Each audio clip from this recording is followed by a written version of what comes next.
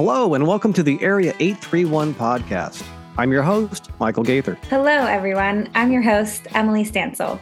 Before we get into today's episode, please take a moment to follow us on Facebook, Instagram, and Twitter. You can find us at Area 831 Podcast. That's where you'll be able to check out some of the behind-the-scenes content, as well as find out when our next episode will be dropping. It's also where we can see your feedback about the show. Tell us what you think. Let us know if there's someone you think we should be talking to. Welcome back to the Area 831 podcast. We have Emily back today as my co-host. Emily, good to see you. Good to hear you. Good to see you, too. It's been a while. It has been. We missed you. And lurking in the background, as always, is our producer, Joe Betancourt. Hello, Joe. Hey, Michael. Hi, Emily. Welcome back. Thank you. Hi. And our guest this afternoon, depending on when you're listening to this, is somebody who actually reached out to us, Courtney Laschkewitsch, Laschkewitsch. Our guest today is Courtney Laschkewitsch. I'll repeat it until I get it right. An inventor / entrepreneur, game designer, a Santa Cruz Nexty Award winner, which is no easy feat, and a podcaster. So we're going to cover all that in the next bit of time or so. So Courtney, welcome to the Area 831 podcast. Thank you so much. I'm super stoked to be here. Great. We're glad to have you. The most important question, because we're sort of like getting this going, is how did you find us? And thank you for reaching out. What channel is working? Of course. Yeah. So I actually know James Durbin personally. And Gotcha. So as soon as I heard that he was going to be on the podcast, I was looking forward to giving it a listen. And so I did so there. And then I went on your YouTube and I thought, you know what? These guys are kind of cool. You know, maybe I should reach out. And so here we are. And with and you're local, so with the local angle, it's brand compliant, and it's good to have you. So thanks for taking James was our first guest, wasn't he? Yeah, he was. Yeah. Awesome. I remember we can say this now. He and I, because we have some music pals in common.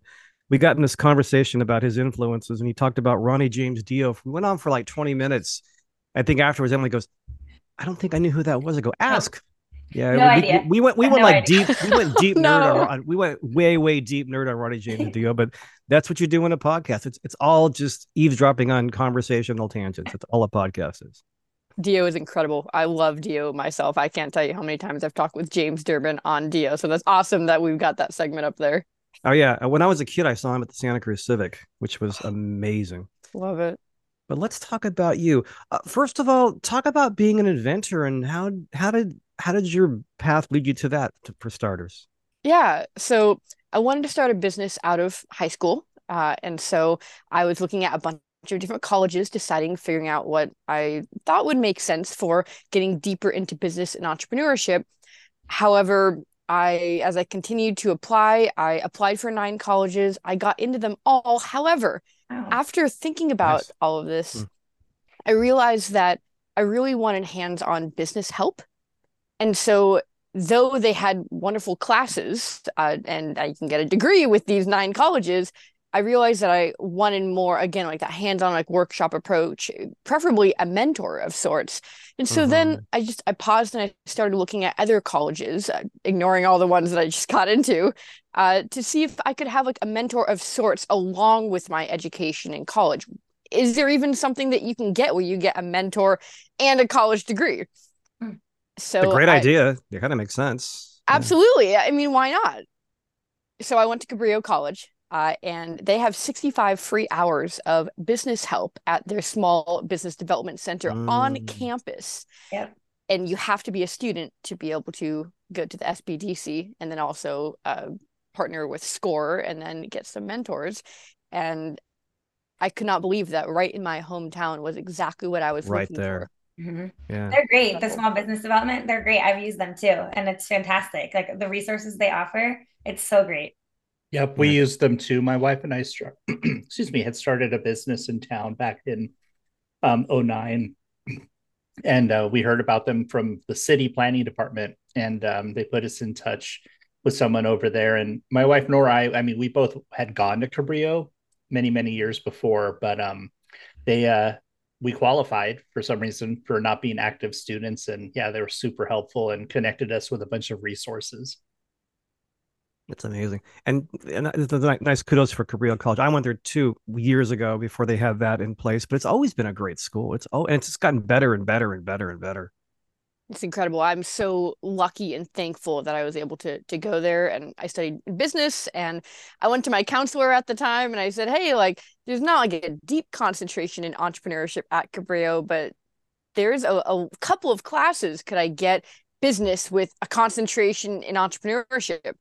And they said, well, I'll go check and see if we can figure it out and have you like minor in entrepreneurship. And of course, she came back and said, we can, and we're going to do it. And so, of course, I've got 3 AA degrees, and then, one of them is a concentration in entrepreneurship. Nice. So I'm curious. So what classes make up a minor in entrepreneurship? So they had a lot of they had small business development class. They had like a small business advertising class. And then some of the general like business classes also made up like the core classes, and then different projects that you could do as well. Like you can like partner with small businesses, and then you can use that as part of the classes. And then they use that to kind of vouch for me and see if I could get it. Yeah. So you were like an entrepreneur even going into college. You got accepted to 9 colleges. And it sounds like you're like, well, that's great, but I just kind of want to get to work is what it sounded like. You wanted someone to like show you the ropes and dive in and start working. That is exactly correct. I knew I had a passion for entrepreneurship during high school, and I knew I needed to just finish high school and decide what direction I wanted to go with. Do I want to like start a business with a service or with products? I wasn't really sure exactly what I wanted to do within business and entrepreneurship.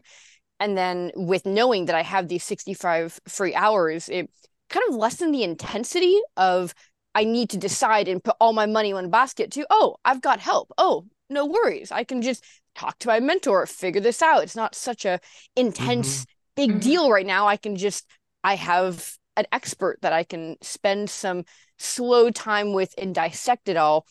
And I did start a business at the time called Snappable, and it was a jewelry business where I imported various jewelry, and I did that for, gosh, now I want to say maybe 7 or 8 years. Wow. And I learned so much. That was right away. Wow. Yeah. I that's really kind of enjoyed it. Yeah, that's kind of the beauty, I think, of community college is like if you go to a 4-year university, there's money involved, and you kind of want to have a goal but if community college, you can kind of you got some room to kind of bounce around a little bit and try different things, and that's kind of what you did.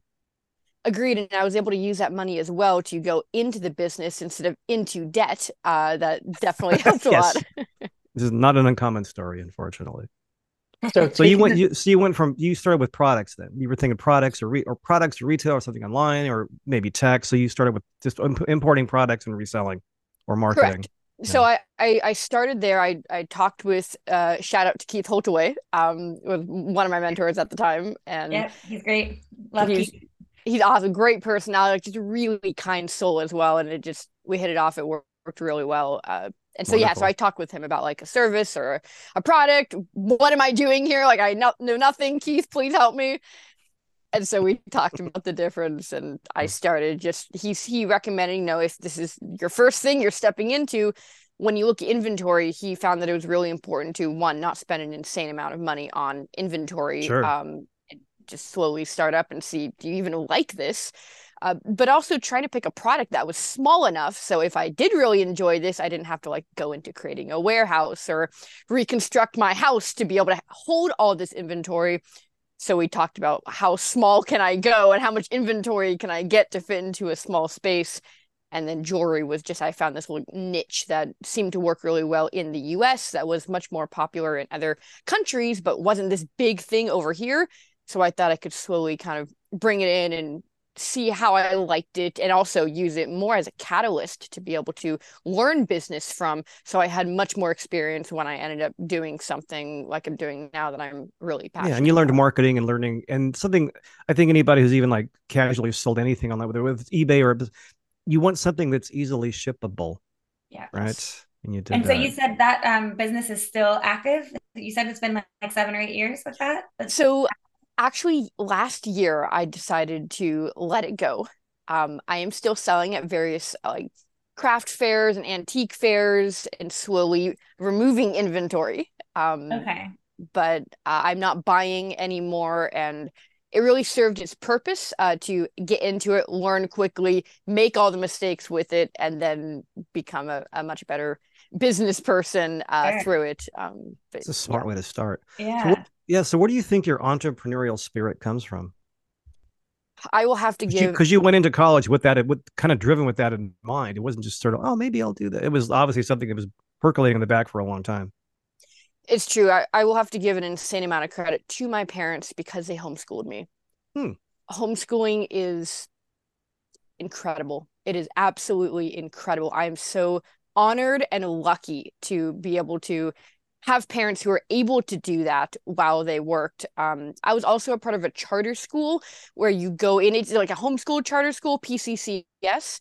So I would go to like 2 classes a week, and then I would do most of the core learning, like history, the English, the math, for the most part at home, with books and projects at home. And then the classes I went to were more niche, like maybe I'd take like an art or like a ceramics class, or I'd take like a more intense math over there. So I would be going a little bit back and forth from PCS to home, but for the most part, it was at home. And what was unique that I felt about it and being able to be homeschooled for most of my education, except high school, I went to Aptos High, was mainly that when they found that myself or my brother had a passion for something in particular, they would surround all of my education in that fourth grade, fifth grade, what have you, to whatever that passion was. So they constantly were pushing like, oh, you like business, or oh, you like my brother loved roller coasters. So all of his projects were on roller coasters. He learned math through roller coasters. He learned science through roller coasters. So they were able to push that passion up, and not like, okay, I know you want to play with that, but like, oh, that's cute, but let's look at this thing instead, right? Correct. They wanted to make sure that I had the ability to understand what passion is and that it's a positive thing, as well as to utilize it and unwrap it in my life, not as a separate thing of, you're not going to make money with this, so here's a hobby, but you can actually be successful with this at a young age.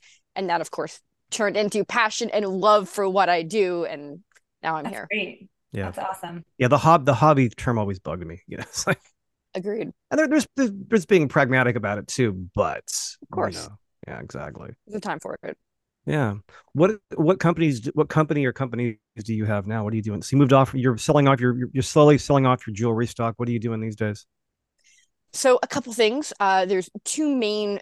I would hate to use the term jobs because they are my passions and I love them very much. But it's what you do. It's a thing you do. That's what I like to call it. Yeah. Exactly. Yeah, it's what I do. So I've got two things. One is I work at a company called InventRight, where we take various students who come in. We call them students, though most of the people that I coach are between, I'd say probably 40 to 60 years old. These are inventors, essentially, though we call them product developers in our industry. And so I'm a product development or product licensing coach. And then I help people go through learning product licensing, which is a niche in instead of venturing, starting a business. Instead of doing that, you can do what's called product licensing, where you're basically renting your product idea from your brain to a company, to a massive, Hasbro, Mattel, the largest companies in the world, Conair, and then they will look at this, what's called a sell sheet, which is like a 1-page PDF, and they look at it, this idea that you have, and so we have 10 pitch. steps. Yeah. It is a pitch. Yep. You do the market research, you create the sell sheet, you potentially have a provisional patent application, you show the concept, and if they're like, we like this, then you'll go ahead and enter a licensing agreement. They make it, they manufacture it completely, they distribute it, and then you collect a small royalty from it, right there, where you'd get a passive income, usually either per month or per quarter, and then you move on to the next idea. So I teach that at InventRight as a coach, and then I do it. Of course, all of the coaches are doing it as well. So it's the same thing on both sides of it. I coach it, and then I license my own products.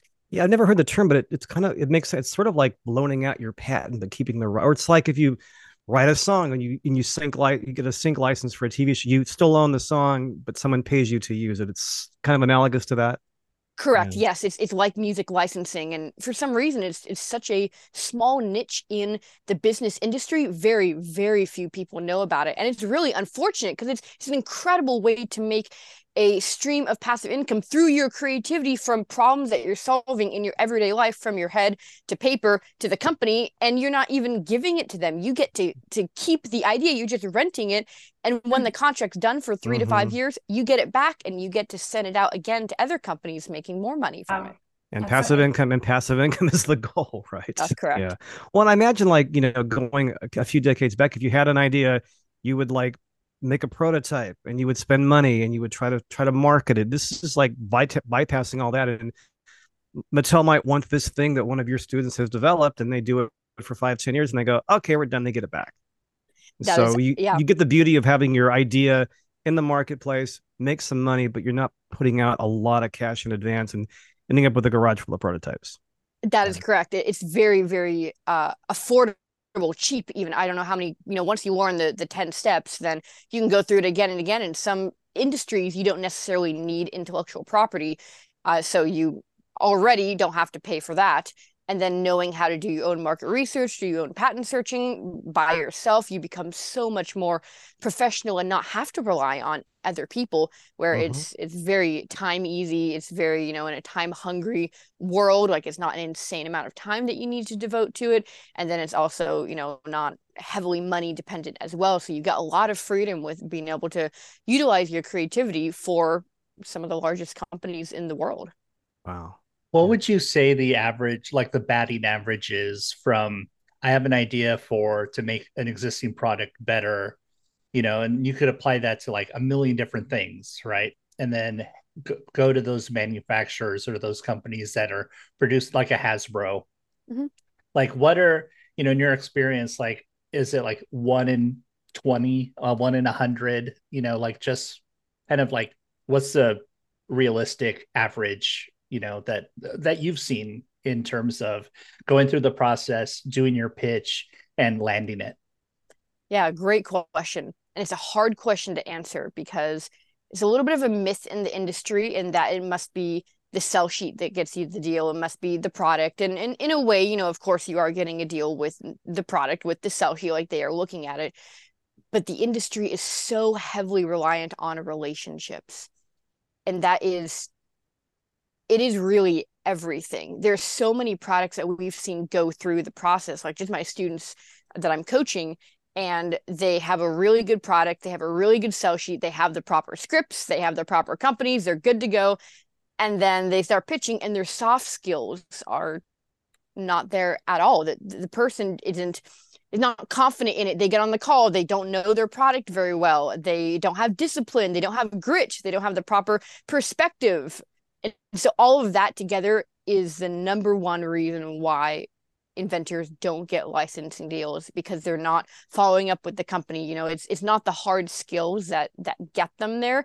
It's the long-term soft skills that make them successful. And so before answering that, I'll say, number one, a lot of people in the industry believe that the hard skills, the actual things that you're doing, like the actual product, the testing, the IP, all of that, that must be how you get a deal, right? Like that's like, it's in your head, and then you like learn these steps and then you do it. Like that's how you get a deal. And yes, there is a decent amount of importance in the hard skills. Absolutely, your product matters. But your soft skills matter so much more, especially if you're playing the long game in the product licensing industry. You really do want to create really good, solid foundational relationships with these companies, because if you want to make this a career, or you want to do this for more than one product idea, you really do want to come back to this company again and pitch more ideas, learn more about them, ask for a wish list, keep going. And that opportunity of getting a deal is far higher because you now have this great relationship with this company. You're almost like a free independent contractor, if you will. Again, working with them for free until you get that deal, and then you can get licensing deals And you so much exactly are faster. freak. You exactly are exactly. This is so Yeah, analogous. This is so analogous to music, but it's like, somebody has a product idea, and it's like that's where enthusiasm. They're not to overuse passion. That's where their enthusiasm. I have this great idea. I've done this, and they pitch it right, but their enthusiasm is back where the product idea or the thing or the improvement was, like music. I made a great CD. Everybody around me likes it. Yeah. So there's like 80,000 people making CDs. There's a whole nother piece that you really didn't concentrate on because you were focused on the thing you were creating. Right. And that's where you come in. Yeah. Absolutely. And it's very hard to be looking at the long-term goal because you start with one product and you're so passionate about the product. In fact, in our industry, we call it your baby. Like, oh, is this product your baby? Are you really passionate about it? Are you an inventor or are you a serial inventor? You got to figure out your goal first and foremost before you start going forward. Right. Then based on that, you can decide what you want to do at that time. But the hard part is usually going back to the original question, the deal usually happens right after you want to give up.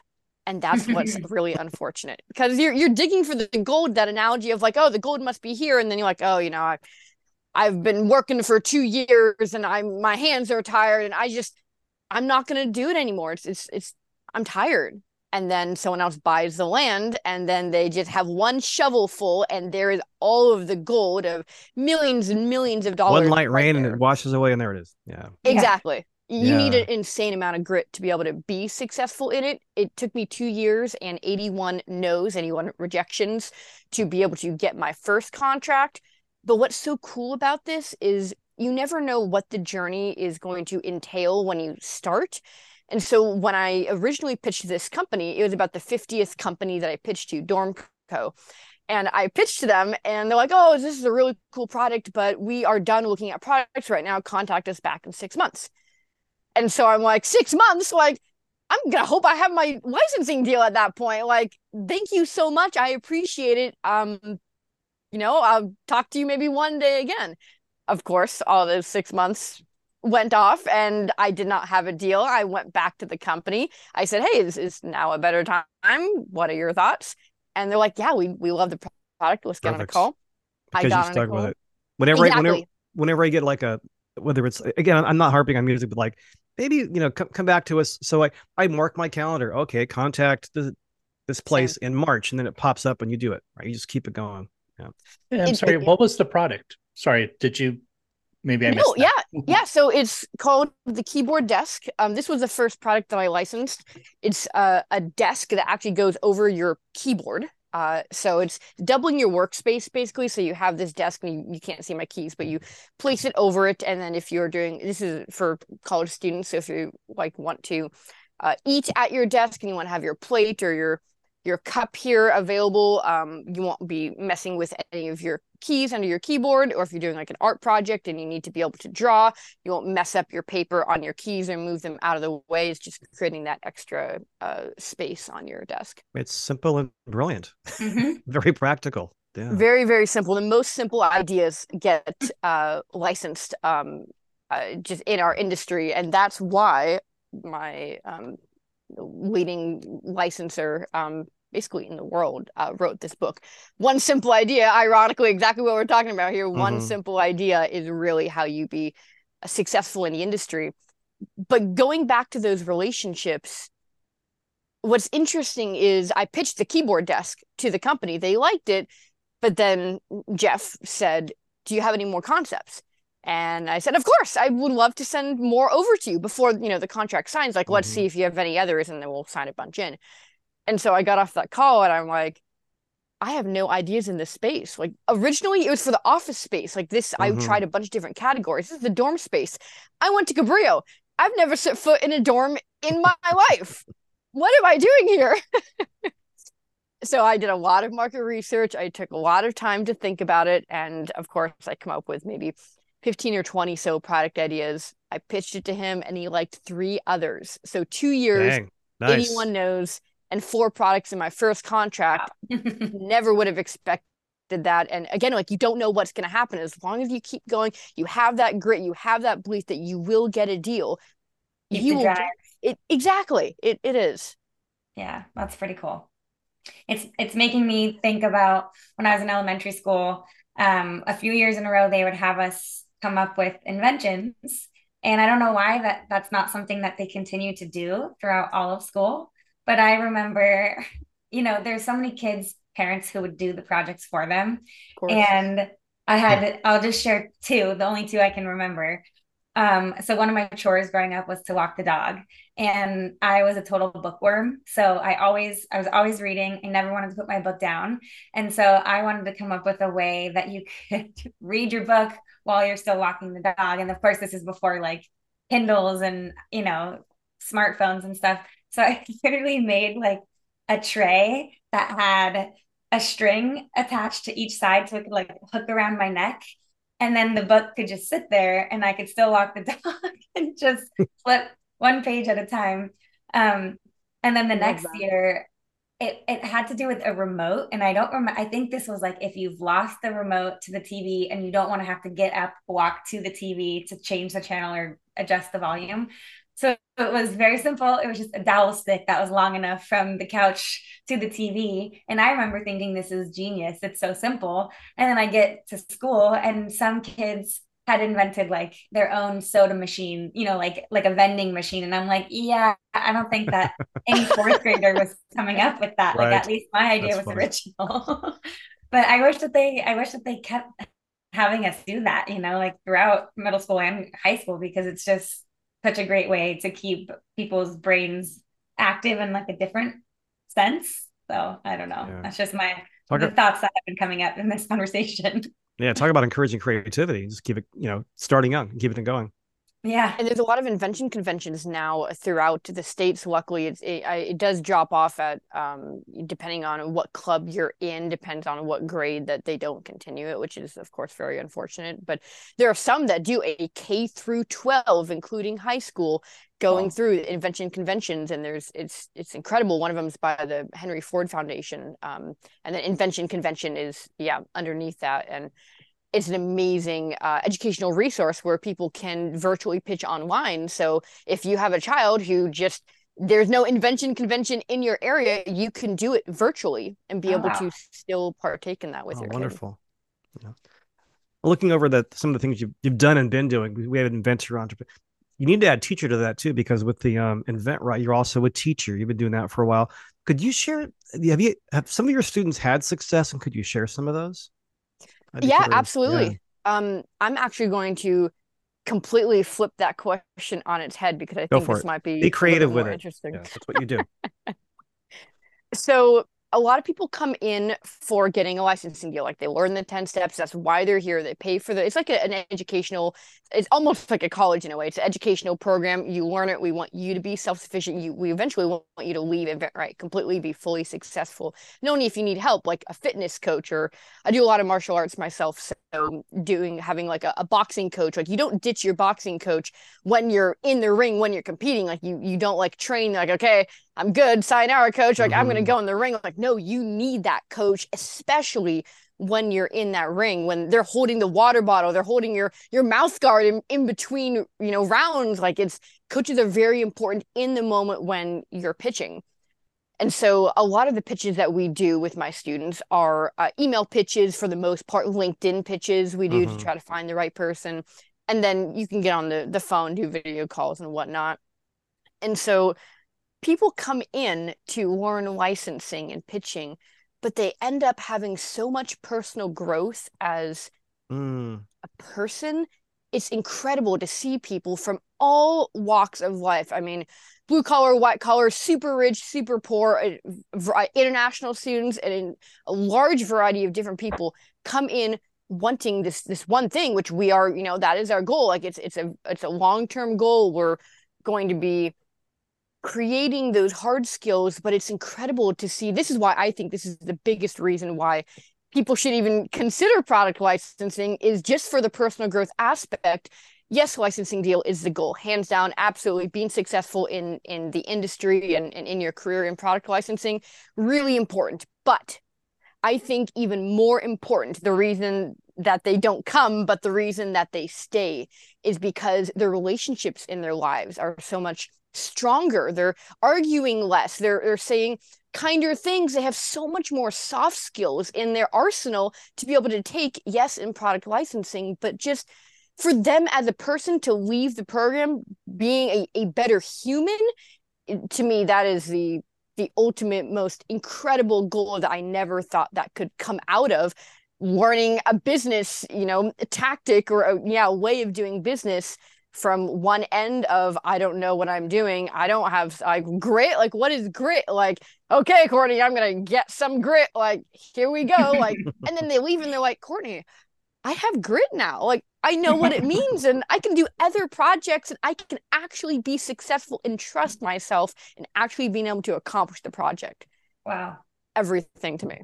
Well, it's taken all those skills and they have soft skills and grit. It's a great word. I never hear that word anymore. It applies to so many things. It's not just about trying to sell what you came up with. It's about just how you approach everything that you do. Agreed. And what I personally think is unfortunate is I feel like this day and age, I'm a little bit concerned that there's a crisis around a lack of discipline that we have. And so I looked up like what is the actual definition of discipline?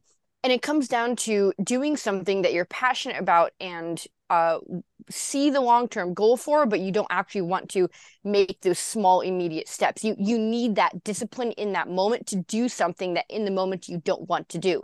So you have to push yourself to do it for the greater good, if you will, the greater good of your goal. And so a lot of people think that, well, I'm just not motivated. Like, oh, well, I can't do these action items, this homework that you assigned to me, coach, for this week because I just wasn't motivated this week. And motivation is very fleeting. It's constantly going up and going down. It's very unreliable. It's far more emotional than rational. Mm-hmm. But when you have and create and cultivate habits to help you with your own discipline and understanding what that means at the core, if you have discipline, you don't need to rely on motivation. You will be, hands down, you will be successful because you're making the steps necessary to hit that long-term goal because you're not, nervous or afraid to, or just don't feel like you want to hit those short-term goals. You will, because I want to get a deal. I have to do this. I have to make movement, whether I want to or not. And discipline is a really, really hard thing to learn and understand and make sure that you're able to successfully do in times when you don't feel like it. And I can't tell you how many times I've had a student come up to me and say, so I wasn't motivated, Courtney, and I'm disciplined, but I just can't get myself to do it. You are not disciplined. I would love to say that, like you have it, but that is where the beauty of discipline comes in, is you can do it when you don't feel like it. And I would say a good 99% of my students, I'd love to say 100%, really struggle with understanding the power of discipline, and especially coming in, they don't have it.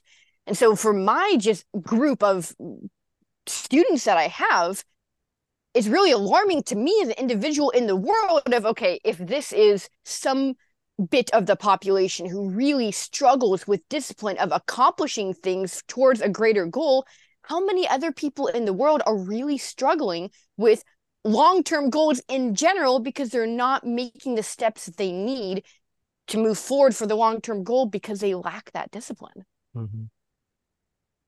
Yeah, I do wonder when you're going to add life coach to your titles too. It's exactly what you're doing. Oh, that's wonderful. So you won a Santa Cruz Next Year. Was that back in 2015, roughly? Yeah. I think maybe 2014, 2015. Yeah. Talk about that. Tell our audience what a Santa Cruz Next Year award is. It's a big deal. Yeah, so Santa Cruz Nexties, originally, for starters, I got into it through, of course, Matthew Swinnerton, and he's a good guy. Yeah, he is. He's awesome. He had a bunch of like Santa Cruz events, and so this was a little bit towards the beginning of the Nexties Awards, and for my division, they started it for this year. It was an inaugural youth division. That they were starting at 18 or under. I was 18 at the time, so maybe they said 18 or under because of that. But I won it through the Santa Cruz event, where they had a bunch of youth talk about a variety of things with a potential option to be able to win a Nexties award. And it's kind of, there's a lot of different categories. Like there's like a culinary, there's like a author of the year, there's best business, best artist. And so it's kind of like in my viewpoint, it's like the Oscars of Santa Cruz, of like local Santa Cruzians winning various awards. And shining a light on our community and offering recognition for their accomplishments in the community. Ironically, I met James Durbin actually at that show Okay. all the way back then. Yeah. And so, so I went through the Event Santa Cruz event. I spoke on for that event to potentially have an opportunity to win an Exceeds Award. I talked about entrepreneurship in business and American Sign Language. I did part of my speech in ASL, more inclusivity and also make it very, I'd say experiential. My speaking at the time, it was the very beginning of like, I kind of want to go into speaking. Like, how do I do this? Like, what can I like make it more like interesting? What can I do with my body language? And I knew ASL at the time, and I do now. So I went ahead and I incorporated that into it. Yeah. And then, people saw it, and then people vote for the best whatever for each category.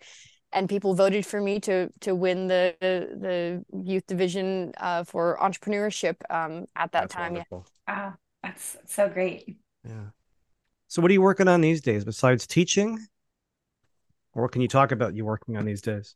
Yes, I can, of course. So, of course, within the product licensing area, I'm getting deeper into the pet industry, a little bit deeper into the packaging industry as well, and games.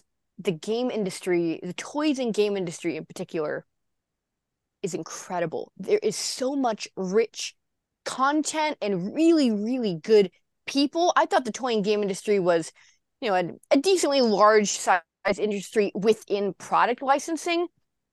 I had my scope so off. It is a massive, massive industry just within inventors going around and learning product licensing and going ahead and pitching to companies. It is the oldest, the absolute longest industry within product licensing that has had the most inventors start up in that area. And then it branched out to like kitchen items and hardware and automotive. But it started at the core of toy and games. I didn't know that coming in. I'm 7 years into this, and this is the first year where I'm like, wait, this is the oldest industry, toys and games, and is this huge? So I'm very slowly stepping into it. It's very overwhelming. It's incredible. I mean, the people in this industry really, really care about what they do. Like, there's no NPCs, there's no 9 to 5. I mean, I'm sure there are a couple, 9 to 5ers, but people are really, really passionate about their job, and it really shows the products that they come out with, how you interface with them, the relationships that you can build. Amazing. So I'm very gravitated towards having really strong relationships with the industry. So I'm working on a couple games. I have a space game that I've been pitching around for a couple months that I'm excited about. And we'll see where it goes. I'm slowly creeping into the industry, bit by bit. It's so massive. But I'm looking forward to seeing what the game space really is made of and what I can do with my products, as well as going deeper into considering artificial intelligence and augmented reality, for that matter, for whatever industry, because product licensing is such a young industry, like just in the grand scheme of like other industries in the world, like the culinary industry, like different, like the automotive industry. Because product licensing is such a young industry still, there's so many different opportunities that have not been taken because it's just so at its beginnings. Or no one's thought of it yet, right? Yeah. Exactly, yeah. So I've done a couple webinars recently in augmented reality about a year ago, and then maybe 6 months ago, I did one on AI and how we can utilize it as inventors, as product developers in our industry. And it's really cool to be able to capitalize on those opportunities because they're just so new, and it's awesome to be able to continue to push up the product licensing industry more and more, and be able to have these opportunities more available to people to try and experiment with and see what works and what doesn't, and grow as an entire industry together. That's wonderful. Wow. Yeah. So you're talking about game. You're working on a game. Is it a board game? Is it a video game? It is a card game. Oh, card game. Okay. Yeah. And there's a bunch of different, I roped a little bit of humor into it. So it's a party and strategy card game involving space and some unique characters that you normally wouldn't find in space. How fun. Yeah, I was going to ask too. Are we talking about video games or talking about toys and games, physical or video? But I love the card game idea. I have one of my local friends that we're going to have on the podcast. Is a cartoonist and a designer, and he's done a couple of card games. He's done a couple of Halloween games. He doesn't send out Christmas cards. He sends out Halloween things he puts together for his friends. Incredible. Yeah, this year was a book of poems. Last year it was a anyway. He's probably got a patent. I'm not going to say anything. Anyway, it's fun. Physical things you can play with. I think is a really cool, interesting thing to talk about and learn about. Agreed. And interesting in this coming up just now in 2023 and potentially in 2024, there's been a trend towards kids growing up to spend more time in what's called classic play, which is very, very simple things. So instead of like very high tech electronic items and like a my first phone and all those, there's a gravitate towards like building blocks and marble runs and dolls and very, very simple like Montessori type play. And That's very encouraging. Yeah, it's very cool to see. I like to hear that. Yeah. Before we run out of time, let's give a podcast. Let's talk about that a little bit. Yeah, so it's called the Serial Inventing Podcast. Love my own personal niche, of course, as I was mentioning, like you can be an inventor or more of a serial inventor. I love the whole serial inventing aspect. You can become a pro much quicker with various different tactics when you have a lot of ideas within serial inventing versus just inventing one product, getting a license, next product, getting a license. So I realized that there's not a lot of material and information for people who want to consider getting into serial inventing. And so, of course, I'm passionate in this, very niche of a niche in product licensing, serial inventing. And I wanted to be able to create some of that information for people who are and are not in InventRight to be able to learn some of that material and think, do I want to do this? Could I find a passion in this, or is this not something of interest? I started about a year ago on my birthday in July, and I wanted to make it a little bit timeless. So I didn't really want to talk about trends or fads. Smart. Yeah, That's smart. I started originally talking about topics of like my journey and then going through like various industries of like, like the pet, the automotive, like talking about them. And very, very quickly is probably maybe the third episode. I've got, I think, 37 episodes now, and it's bi-monthly, so it's once every 2 weeks. And very, very quickly, it transformed really fast from talking about the hard skills, of course, in the different industries. Right at the get-go, I started talking about peak performance and discipline and all of those soft skills, and the entire podcast all now. The things you've been talking about with your students. Exactly. Yeah. And it wasn't that wasn't the plan. It just very, very naturally transformed into that. And what I didn't know at the time is that because of that switch, this podcast is now getting views from people who have no idea what product licensing is, are not even interested in the business world, but they're gaining knowledge about soft skills.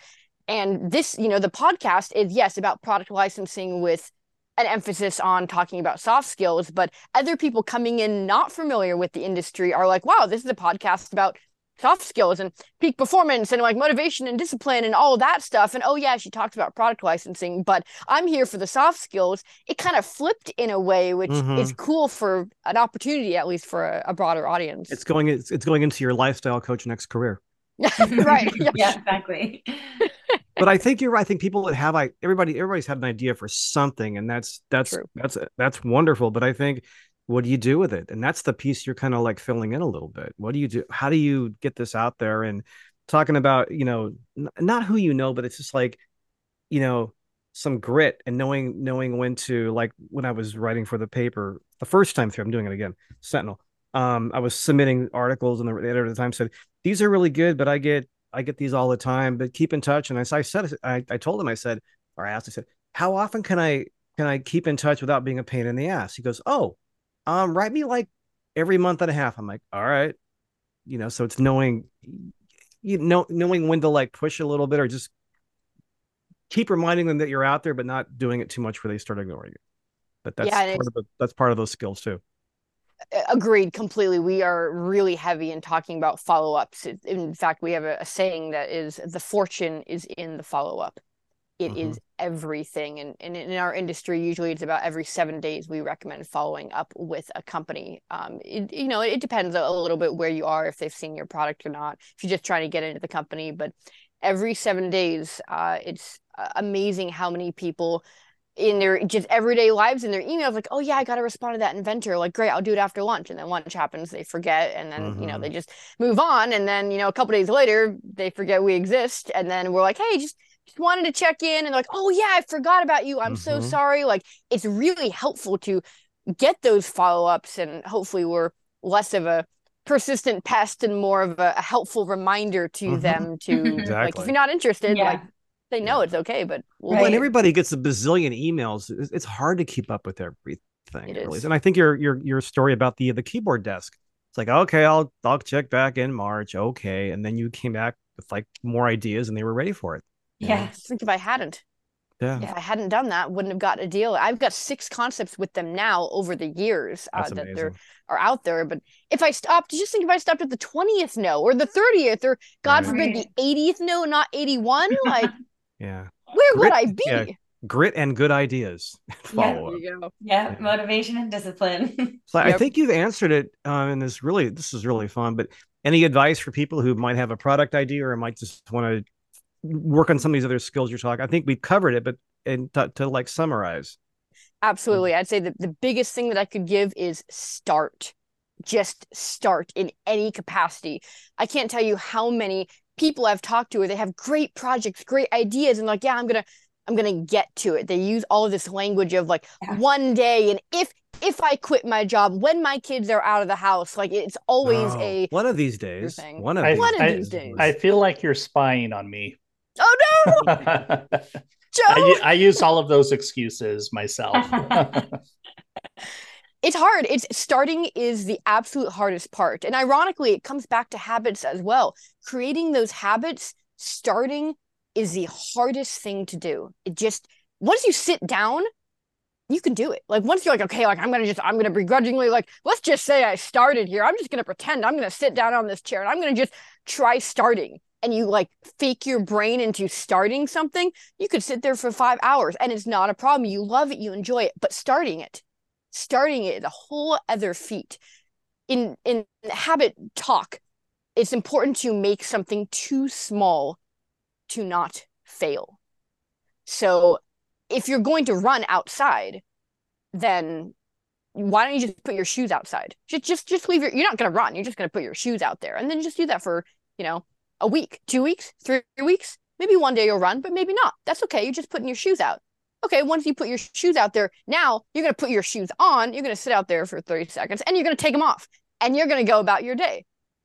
At the end of the year, you're going to be running a marathon because you have then had that habit formed, and it's just starting is taking a giant, it's like basic project manager. Take a giant task, break it into little pieces, and then the things you're talking about, those all become muscle memory. You just start doing them. Yeah. I actually use the shoe thing for my actual running because I'm a runner. And for me, if I don't feel motivated to do it, all I have to do is just put the clothes on, put the shoes on, and then I'll do it. Good for you. On the days that I really don't want to do it, but know that I should and I'll feel better, I'm like, just put the damn shoes on. You have discipline. There you go. So, Courtney, where can people find you on the internet? We know we can find you locally at Eventbrite, but how do people find your podcast? Just recite how people find you. Yeah, so I've got a website. You can use my name, CourtneyLaschkewitsch.com, but I assume that no one can spell my last name, so I don't rely on the proper spelling of that. So if you just typed in the serialinventingpodcast.com, you'll be able to find it that way. Also, part of my website, you can check out various products that I have licensed, as well as if you ever wanted to get in touch with me about product creation. My company is Starflyer Ideas, so starflyerideas.com, which also will take you to the same website, 3 URLs for the same things. If you remember one of them, that's good. I'm also really, really, really active on LinkedIn. LinkedIn is a really big part of our industry. So if anyone were to ever say like, hey, like, saw you on the podcast, or hey, like, nice to meet you, like, I'm going to connect. I'm going to talk with you. Networking is really important. And I feel like it makes social media far less empty and more of an actual community of what its real purpose. Yeah, when it's genuine, LinkedIn is good for that. Exactly. Yeah. So those are the two best ways to reach out to me. I'll reach out there too. Um, Joe, Emily, any last thoughts, questions? This was really fun. I'm glad you contacted us, Courtney. I do. Great. Very informative too. I do have a question actually. So for the coursework you took at Cabrillo, for folks who are interested, I mean, are these classes still available? Is the program still available through Cabrillo? And are they in person, remote, or optional? Just curious about like if you could do a little plug about the program. Yeah, absolutely. I can only assume that they're still up and running. I don't know why they would not be. All the classes that I took, I'm pretty sure are still there. I recently talked to someone about that, of getting into business and going to Cabrillo. So I'm about maybe 90% sure that those classes are absolutely still there. Small Business Development Center still there, up and running. Really, really helpful. Would highly recommend to talk to them first and see if SCORE is best for you to get a mentor there. They're very helpful if just going to Cabrillo and just walking right on campus, right directly to that SBDC, and just saying what you need help with, what are your free resources.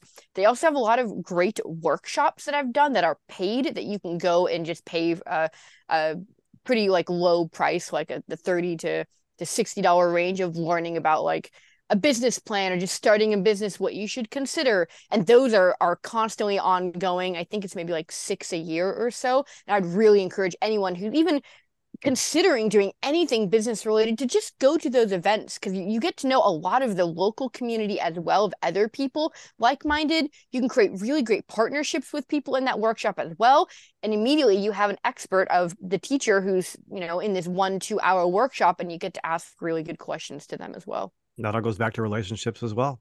There you go. Yeah. Especially, I mean, people talking to people in person these days, in these days of social networking, is really important too. Yeah, especially when you're trying to like make something happen and work. Exactly. It's almost like we use a lot of house analogies often. And so we kind of say, like, it's kind of like you're holding up a gigantic billboard in front of your house of like, hey, like, I'm here. I'm a person. Like, I'd love to talk with you guys. Like, I'd love to mingle and be able to network and see how I can help you. We really are passionate in our industry of not selling our concepts as one perspective, but the other perspective being, we want to help your company be successful.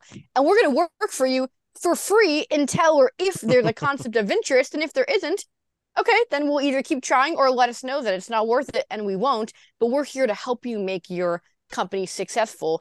And just that perspective shift really helps us understand what our goal is, and also feel less salesy, as well as really understand why we're here. Why do we even care about this industry, our products, the companies? It's for them, to help them be successful and want to continue to utilize our creativity for the company. It's much more rewarding when you look at it in that perspective. Wonderful. Well, Courtney, thank you for your time. We'll get this up and send some links out, and keep in touch. Let us know what you're up to. Absolutely. Such an honor to be on here, and it's so wonderful to meet you all. So nice to meet you. Thank you for taking the time to talk with us. Well, as always, a fascinating conversation with somebody really cool. Courtney, thank you for your time. And for you out there listening, thanks for taking the time to listen to the Area 831 podcast. Do check out what Courtney's up to. And if you have a product idea, look her up, check out her podcast, and keep following us.